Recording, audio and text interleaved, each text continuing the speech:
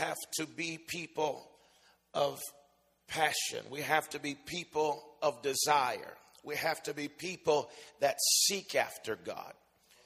Because if we do not seek him, neither will we find him. And so this is why we do what we do. This is why we pray on a daily basis. This is why we read his word on a daily basis. This is why we desire for his presence and we cry out for more of his presence on a daily basis, because there is more of God to know. There is more of God to comprehend. There is more of God to take in. And Cain was not willing to pay that price, and therefore he went from the presence of God. And he done his own thing. And the Bible begins to tell after that all of the things and that take place, and how that he went into the land, speaking of the world, and he did his own thing. And we know that God is everywhere, but yet Cain said, the Bible said of Cain, he went from the presence of God. He was not walking in alignment with God's will for his life. He chose to do what his flesh desired rather than what his spirit knew. And so as a result of this, we see that he left the presence of the Lord. He left the plan, the purpose, and the will of God. And so we see here in Psalms chapter 27, I want to read this chapter in its entirety tonight. David said, "The Lord is my light and my salvation, whom shall I fear? The Lord is my strength and my life, and whom shall I be afraid? When the wicked came against me to eat me up my flesh, my enemies and foes, they stumbled and fell. Though an army may encamp against me, my heart shall not fear. And though war may rise against me, in this I will be confident. One thing I have desired of the Lord, that will I seek, that I may dwell in the house of the Lord all the days of my life, to behold the beauty of the Lord and to inquire in his temple." Amen. David said, there is one thing that I'm seeking from God, and that is to dwell in his presence, to dwell where God dwells, to be in his house, to be in his presence. Amen. He's not talking about a building. He is talking about being in the presence of Jehovah God. And he said, there's one thing that I've desired, this one thing that I'm seeking, this one thing that I'm pursuing. If you don't desire more of God, you will not seek for more of God. If you're not hungry, if there's not a passion on the inside of you, if you're satisfied with the God that you have and the God that you know, then that's all you will ever have. But when you have a hunger for him, you will seek for him. And when you seek for him, David said, this is my desire, that I dwell in his house, be in the beauty of the Lord, and inquire of him in his temple. He went on and said, for in the time of trouble he shall hide me in his pavilion. In the secret place of his tabernacle he shall hide me. He shall set me high upon a rock. And now my head shall be lifted up above mine enemies all around me. He said, therefore I will offer sacrifice of joy in his tabernacle. I will sing, yes, I will sing praise to the Lord. Hear, O Lord, when I cry with my voice, and have mercy upon me and answer me when I ask. Seek my face, my heart says unto you, your face, Lord, will I seek. Hallelujah. David understood the importance of seeking God. He understood the importance. He said, I understand that if I'm going to seek you, then I have to bring a sacrifice to you. And he brings a sacrifice. What is his sacrifice? as you heard me teach before, David was a man before his time. He was a general before his generation. And he was raised up to take the body of Christ where they never were before. He was raised in a time when they brought turtle doves and bulls for sacrifice. But he learned the secret, and he understood that God wasn't concerned about the turtle dove and the bull, but what he was interested in was a sacrifice. And he would come to God in his presence when all of his counterparts would go with turtle doves and bullocks and take them into the presence. David would go into the presence of God with only a praise. And he would say, "This is my sacrifice of praise." It was not something that came easy to him because his enemies were around him. Trouble was against him, and all of these things around him were going on. And David said, "I'm going to offer you a sacrifice, something that's going to cost me, something my flesh doesn't want to do, something that everything around in me says no and cries out and screams out and says there's no need for that. You don't have to do that. It's too much." But yet David said, "I'm going to bring you this sacrifice of joy. I'm going to bring you this praise. I'm going to bring you my worship. And I'm going to offer it as a sacrifice unto the Lord. I'm going to sing praise. I'm going to sing to your name. I'm going to give you glory. I'm going to give you honor." And David would begin to sing sweet nothings in God's ear. And God would lean his ear down toward David and would hear his cry of a sacrifice of praise that would come out of the earth. When no one else would worship him, he could count on David to give him praise. When everything else was chaotic and the voices on the earth were silent, he could count on David. He could tune his ear toward the earth, and he could hear the praise and the cries of David coming up before him. I want to tell you tonight that we have to learn the joy of praising God in difficult circumstances. We need to learn the art of not just praising him because something has gone right, but praise him when everything has gone wrong. Because you see, in the midst of things going wrong, he is still God. Anybody can praise when things are going right. Anybody can worship when things are going good. Anyone can give him glory when God is obviously present. But it takes somebody that knows God, that will dig down inside of their self, go beyond their flesh, and pull out a hallelujah, raising of the hands, a shouting of the voice, and say, "God is good even though the circumstances are not." Amen. And you see, he began to sing praise. He began to bless the Lord. And he said, "I'm going to seek your face. And I can't see you, God. I don't know where you're at in my life. I don't know what's going on, but I can't find you." But he said, "I know the secret to cause you to come out of your hiding place." He said, "I know I'm going to start singing songs of joy. I'm going to sing songs of praise.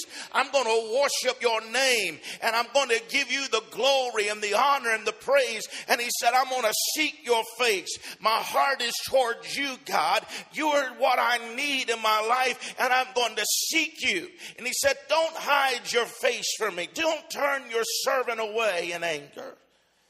You have been my help. Do not leave me nor forsake me, O God of my salvation. When my father and my mother forsake me, then the Lord will take care of me. Teach me your ways, O Lord, and lead me in the smooth place because of mine enemies. Do not deliver me to the will of my adversaries, for false witnesses have risen against me. In such as breathe out violence, I should have lost heart, unless I had believed that I would see the goodness of the Lord in the land of the living. David said, "If I didn't believe in you, God, I would have gave up. If God, if you weren't there, if I didn't have something to believe in, that somehow you was going to work this out. But he said, I have a belief. I have something I'm confident in. And he said, wait on the Lord and be of courage, and he shall strengthen your heart. Wait, I say, on the Lord. Sometimes instead of trying to run, we need to just wait. Because it's in our waiting that God will reveal his power. Sometimes it takes more faith just to wait than it does to move. Job was seeking God. Job 23, he said in verse 8, look, I go forward, but he's not there. Backward, but I cannot perceive him. When he works on the left hand, I cannot behold him. When he turns to the right hand, I cannot see him. But he knows the way I take, and when he has tested me, I shall come forth as gold. How many have ever not been able to see God?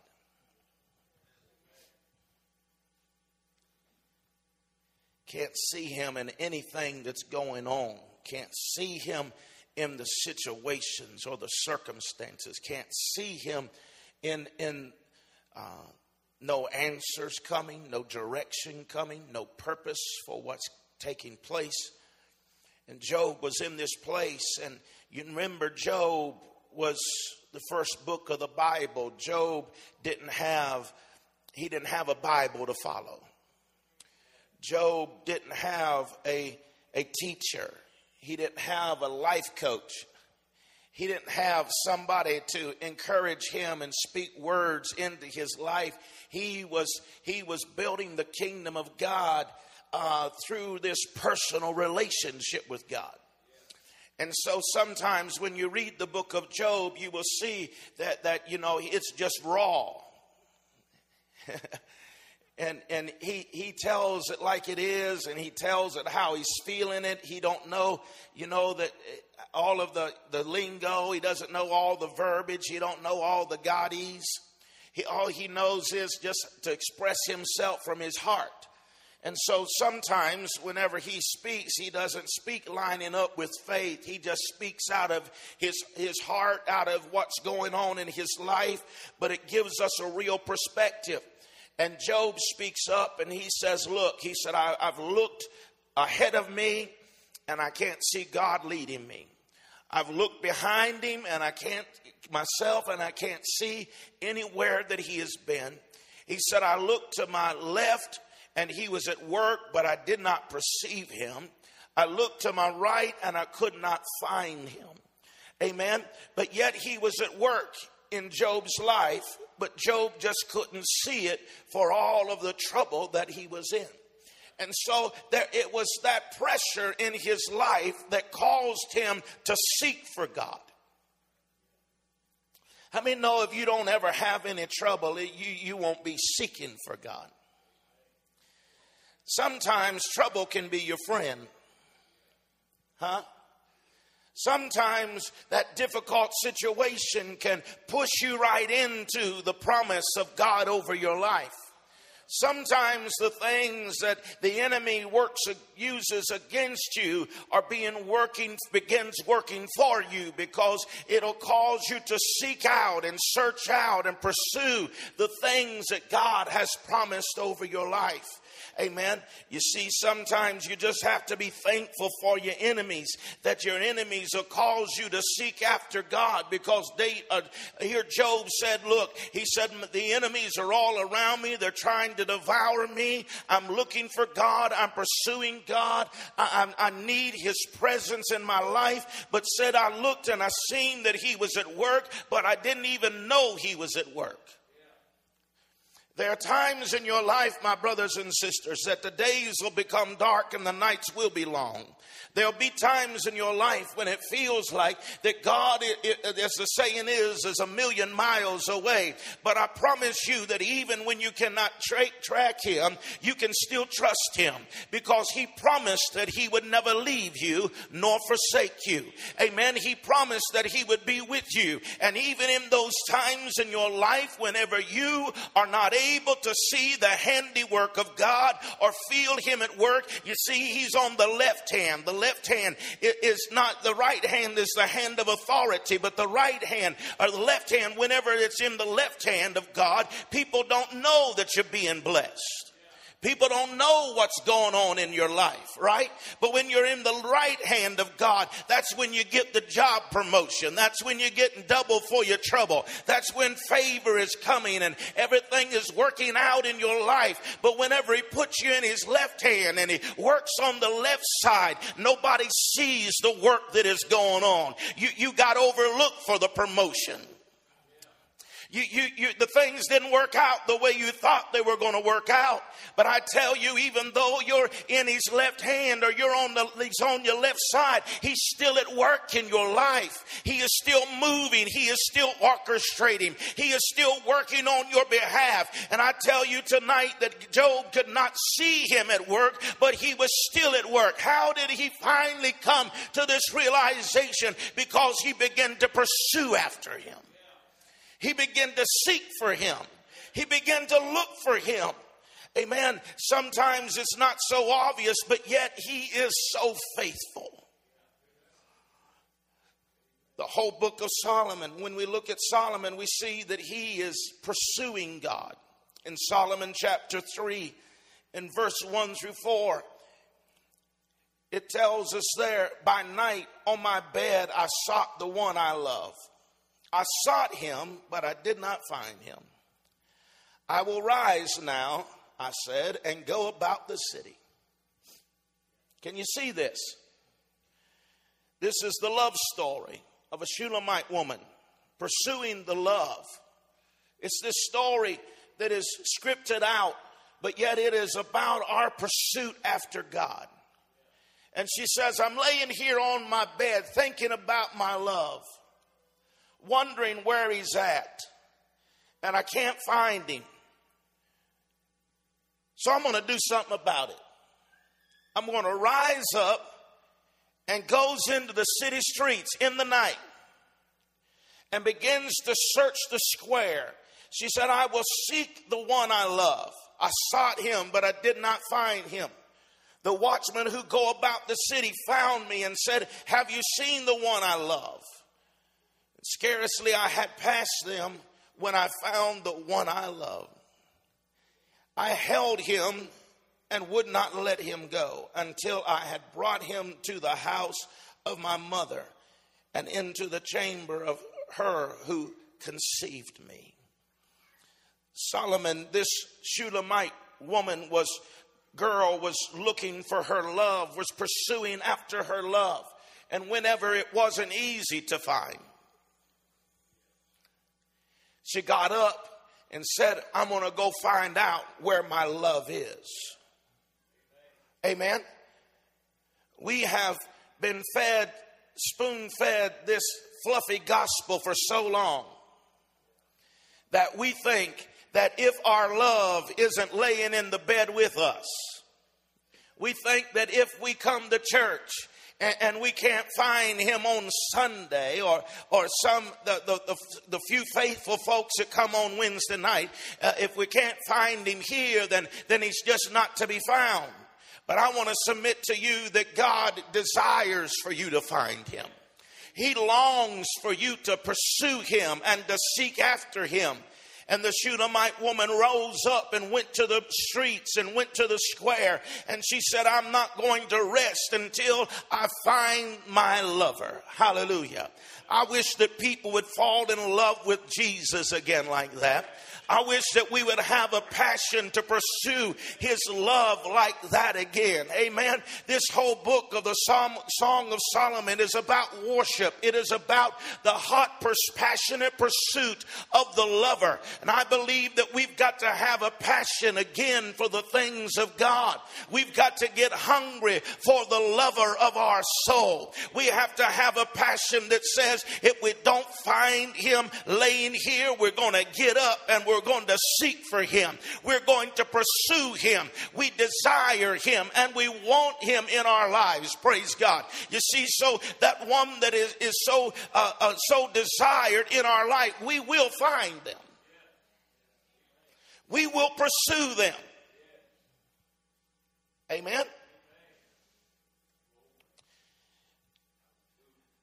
When we're hungry for relationship, we pursue the relationship. Huh? When you found the one, you pursued them.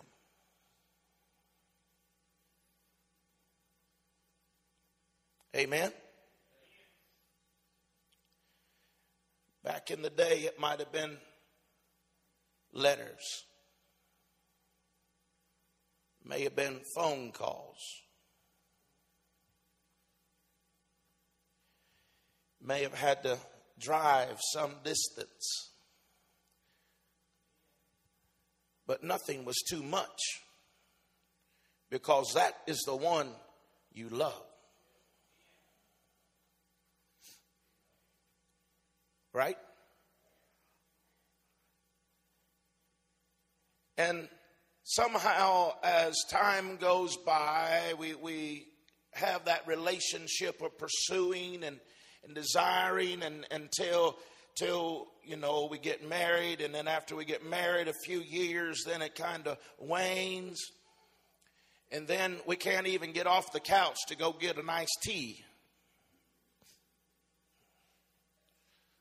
Huh? I'm preaching better than y'all letting on tonight, I tell you that. Amen.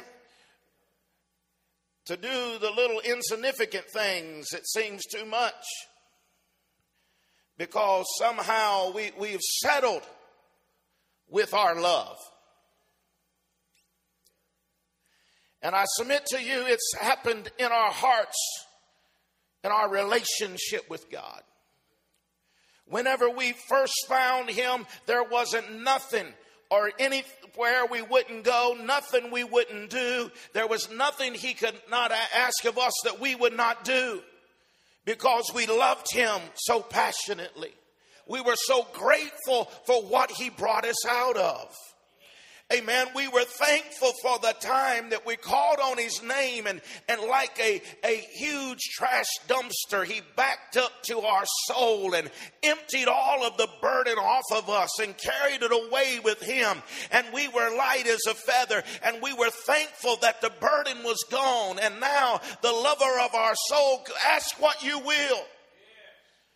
We're ready the first 8 weeks of salvation to win the world.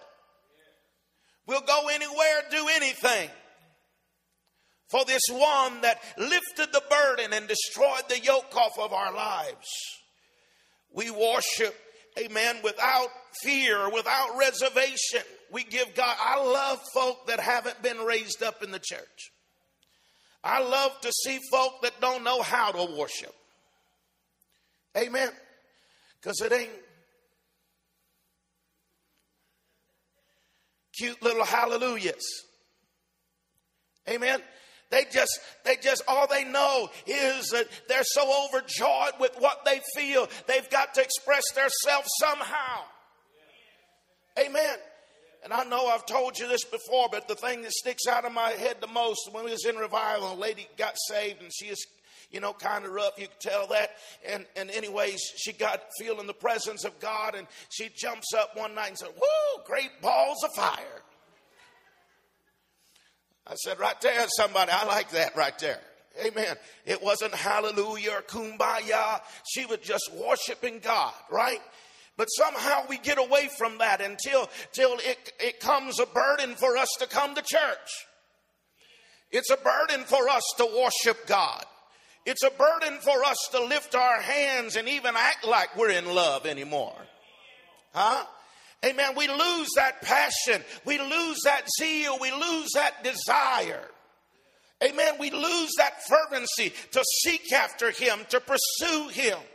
But I tell you that Solomon understood that, and this Shulamite girl understood, this is the one I love, and nothing is going to separate me from his presence. If I've got to get up out of this bed, so be it. If I've got to go in the street in the middle of the night, so be it. If I've got to go beyond the guards and those limitations, so be it. But I'm going to find the lover of my soul. I want to tell you tonight that he is worth pursuing. Pursue him with passion, because when you find him, his presence is sweeter than honey. When you find him, his joy is unspeakable and full of glory. When you find him, your sorrows will turn to joy and your mourning will turn to dancing, because in his presence there is fullness of joy. Hallelujah. David said, as a deer pants for the water's brook, so my soul longs for you, O God. My soul thirsts for you, God, for the living God. When shall I come and appear before God? David said, I've kept you. If you read this chapter, he is crying out to God because he said, I've kept the holy days. I've went to worship. If he was in this modern day, he said, I went to church every Sunday. I worshiped with all the rest of them. But he said, I am looking for God in my life. I'm pursuing him as a thirsty deer is pursuing water. I am thirsting after the presence of God. I am hungry for him. Amen. David concludes that though I don't understand, yet will I worship him. Amen. Because as I said earlier, he understood the power of worship. That worship would bring God out of that secret place. He would pray, your worshiping God would bring him out to where he can be seen. Praise God. We've got to pursue after him. We've got to desire him. We've got to want more of him than what we have now. Why is it that God hides himself from us?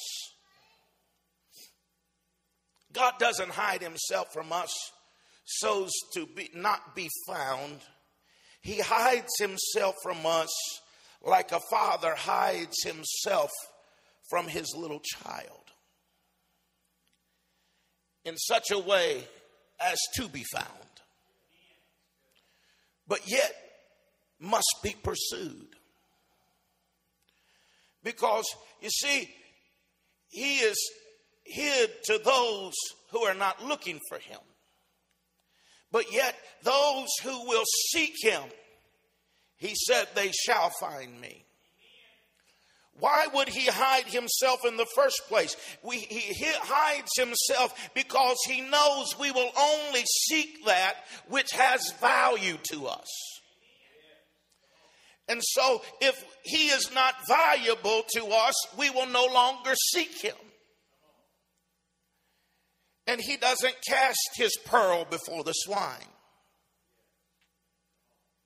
So he hides himself not to be hidden, but only to be found. Because that one which says you're valuable to me will come and pursue him. And he wants to make sure that in your pursuit that you will find him. Amen. And so it is that thing that is valuable. If it is valuable, you will seek for it. The woman in the New Testament lost the coin. And she sought out the coin, got up and put on a candle and swept the whole house until she found it. Why? Because the coin was valuable to her. The shepherd left the 99, went looking for the one that was lost. Why? Because the one that was lost was valuable to the shepherd. And so only those who have it, God has value to, will pursue him, will seek him. But whenever we begin to seek him, he said, we shall find him. Amen. God's presence is no longer valuable to us. We forgot his presence. In his presence there is fullness of joy. Amen. We have forgotten that in his presence miracles take place. We forgot that in his presence our situation can turn around in a millisecond in the presence of God. We have forgotten that even when we are sick, that in his presence sickness cannot live in the presence of God. Amen. We have forgotten that when we are in his presence, our enemies will flee. David said, as wax melts before the fire, so let the wicked perish in the presence of God. Amen. Whenever we get in his presence, why should we pursue him, Pastor? Why should we have his presence? Because in his presence is everything that you need.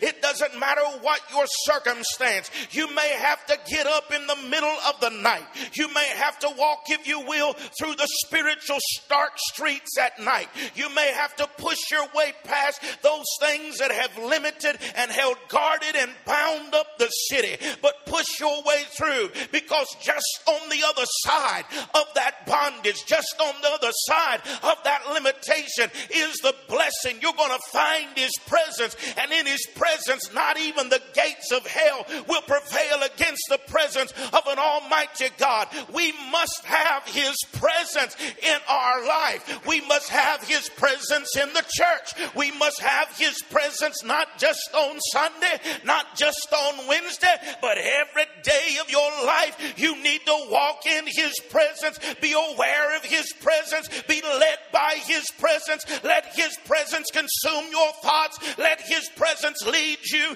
guide you, direct your path, because in his presence your enemies will flee. In his presence your body will be healed. In his presence darkness has to go and joy has to come. In his presence the enemy is destroyed and God is arisen in your life.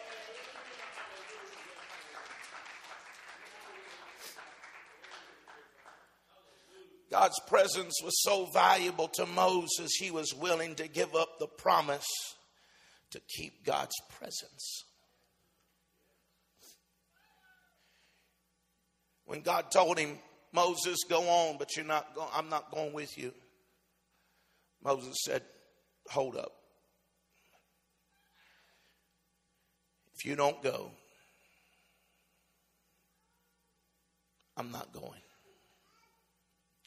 Because to have the promise without you is not worth having at all. And I'd rather have your presence than to have the promise. I may lose the promise, but if I've got your presence, I'll get another promise. He understood the strength of being in the presence of God. And he knew that outside of his presence, he was a defeated somebody.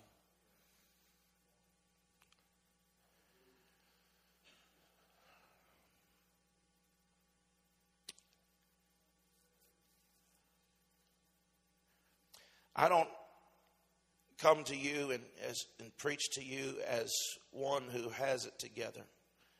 I come to you preaching to you as one that is seeking his presence. But this I do know. This modern day church cannot continue down the path that it is going without the presence of God. If we're going to see the last day, and we will see the last day, God will make sure of that. But if we're going to see the last day outpouring, it isn't going to be decided if it's going to happen. The question is, are we going to be a part of it? The prophet prophesied in the Old Testament, and he said the day will come whenever it'll rain on one city, and the next city beside of it will have no rain. It'll drought. Cities are the church. He's speaking of the body of Christ. And he is saying that it isn't a geographical touchdown from God. It's about the condition of the heart. Do we want his presence? Do we want his tangible presence in our lives? Do we want more of him, or are we satisfied with the status quo? Have we been in relationship with him so long that we've learned the religious lingo? Are we really passionately still in love with him? I'm not talking about backsliding. It's possible for you to be out of the presence of God. And I'm not talking necessarily about out of relationship with God. I'm talking about you don't have a presence of God in your life, leading you, guiding you, directing you.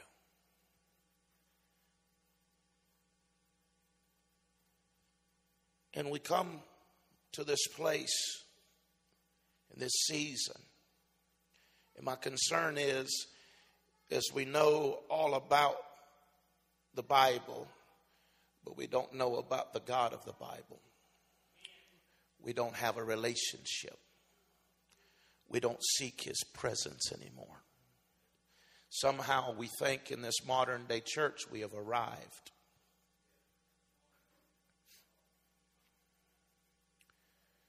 Amen. And we have shifted from one side of the pendulum to the other. And I'm not going to go into all of that tonight. Only to say this. The old church couldn't tell you nothing of how God worked. But they had some power to demonstrate. And this modern day church can tell you how God works. But there is no manifestation of power. Amen. And it leads me to believe we think that we have come to the end of him.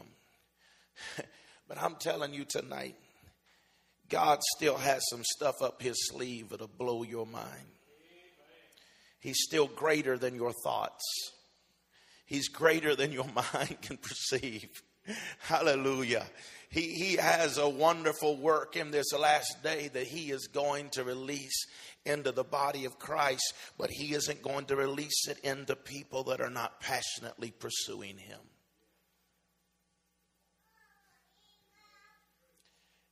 If there's no hunger, there's no feeding. If there's no pursuing, there's no passion, then there's no finding. But for those who are passionately pursuing him, he promised we would find him. And he would do a great work within us. Amen. I don't know about you, but I need him. I love his promises. I love his gifts, but I need his presence. Because if I have his presence like Solomon, I'll have the wisdom of God. I'll have the mind of God. Amen. And if I have the mind of God, I won't have financial problems. Huh? If I have the mind of God, if I have the presence of God, I won't have to ponder on things for days, weeks, and months to try to figure it out.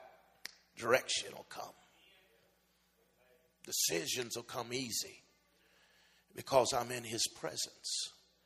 And in his presence, he is leading, guiding, orchestrating, and directing my life. I want his presence. I want his presence. Come help me, Pastor Jamie.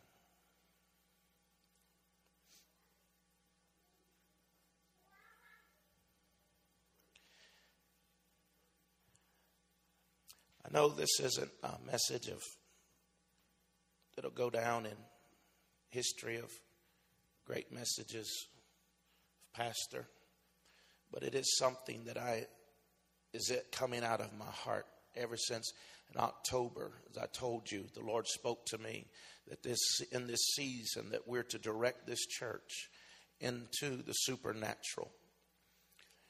For the supernatural manifestations of God, it isn't that we seek the manifestations, we seek his presence. And as a secondary consequence of being in His presence, supernatural things take place.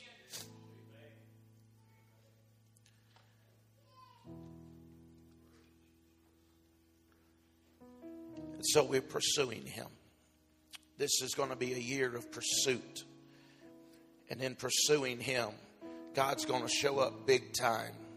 He's going to reveal Himself to us in ways that we've only dreamed about, only hoped for, and some had already given up on. But listen, the church is not going to go out. Read the book. Read the book. The church isn't going out defeated. It ain't going out silently. Nobody know we're gone. That's those books. That ain't the Bible. Don't read those books and then think that's the Bible. That ain't it. I tell you, I ain't gonna go there, but when we go, the world's gonna know we're gone. He refers to it as a thief in the night not because nobody's going to know we're gone and everybody's going to start looking and 6 months later they're going to figure out we're gone. He refers to it as a thief in the night because no man knows the hour, the time, or the season, not even the Son of God. The angels in heaven, not the Son of God, nobody knows it but God. So he refers to it in such a manner, but he does give us signs. Amen. He gives us signs. And we're getting closer and closer. And one of the things he said he was going to do is pour his Spirit out on all flesh. His sons and daughters will prophesy, young men shall see visions, your old men shall dream dreams. On my servants and handmaidens I will pour out of my Spirit in those days, and they shall prophesy. We're not leaving as a whip pups. We're not leaving because we were defeated and God says, I got to get them out, pluck them out. The world's getting too wicked. God never gave up His world. The earth still belongs to God. And don't you let anybody talk you into the devil's about to win. The devil's never won, neither will he ever win. Amen. And there ain't nothing going to happen that God don't allow to happen in our lives until He takes us out. And once He takes us out, then He's going to deal with this thing. But I tell you tonight that we are going to leave victorious. All throughout the Bible, I challenge you to find one place in the Bible God started something big and it fizzled out. He said the latter shall be greater than the former. Right? The latter house shall be greater than the former house. Despise not the day of small beginnings. Right? It always starts small and it begins to do great. And so if the church started in Pentecost, in power, healing the sick and raising the dead and setting captive folk free, how many know it's going to be a blast to be a part of this last day church? Amen. I mean, it's going to be a blast. And I'm looking forward to it. And I just want His presence so I can be a part of whatever He wants to do. Amen. Hallelujah. Well, our time is slipping away tonight. Pastor Jamie, just prophesy a little bit.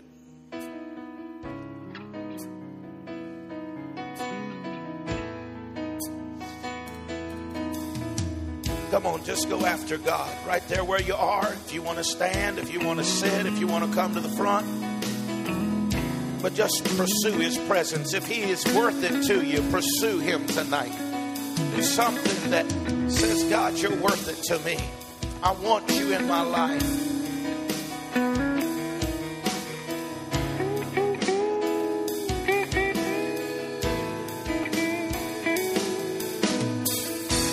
I need you in my life. God, I'm passionately pursuing you. Your presence is what I want. I'm not after the things, I'm after you. I hunger for you, I desire you. I want you more than gold, I want you more than silver.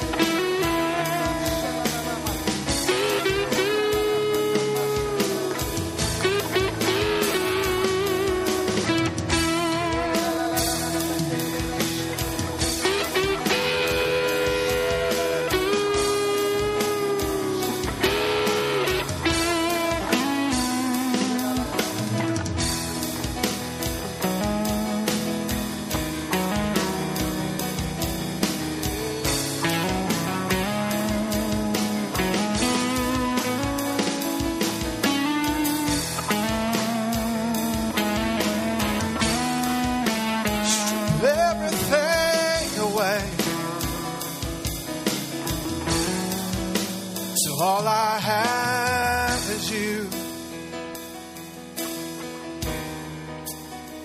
Undo the veil, so all I see is you. Strip everything away, so all I have is you.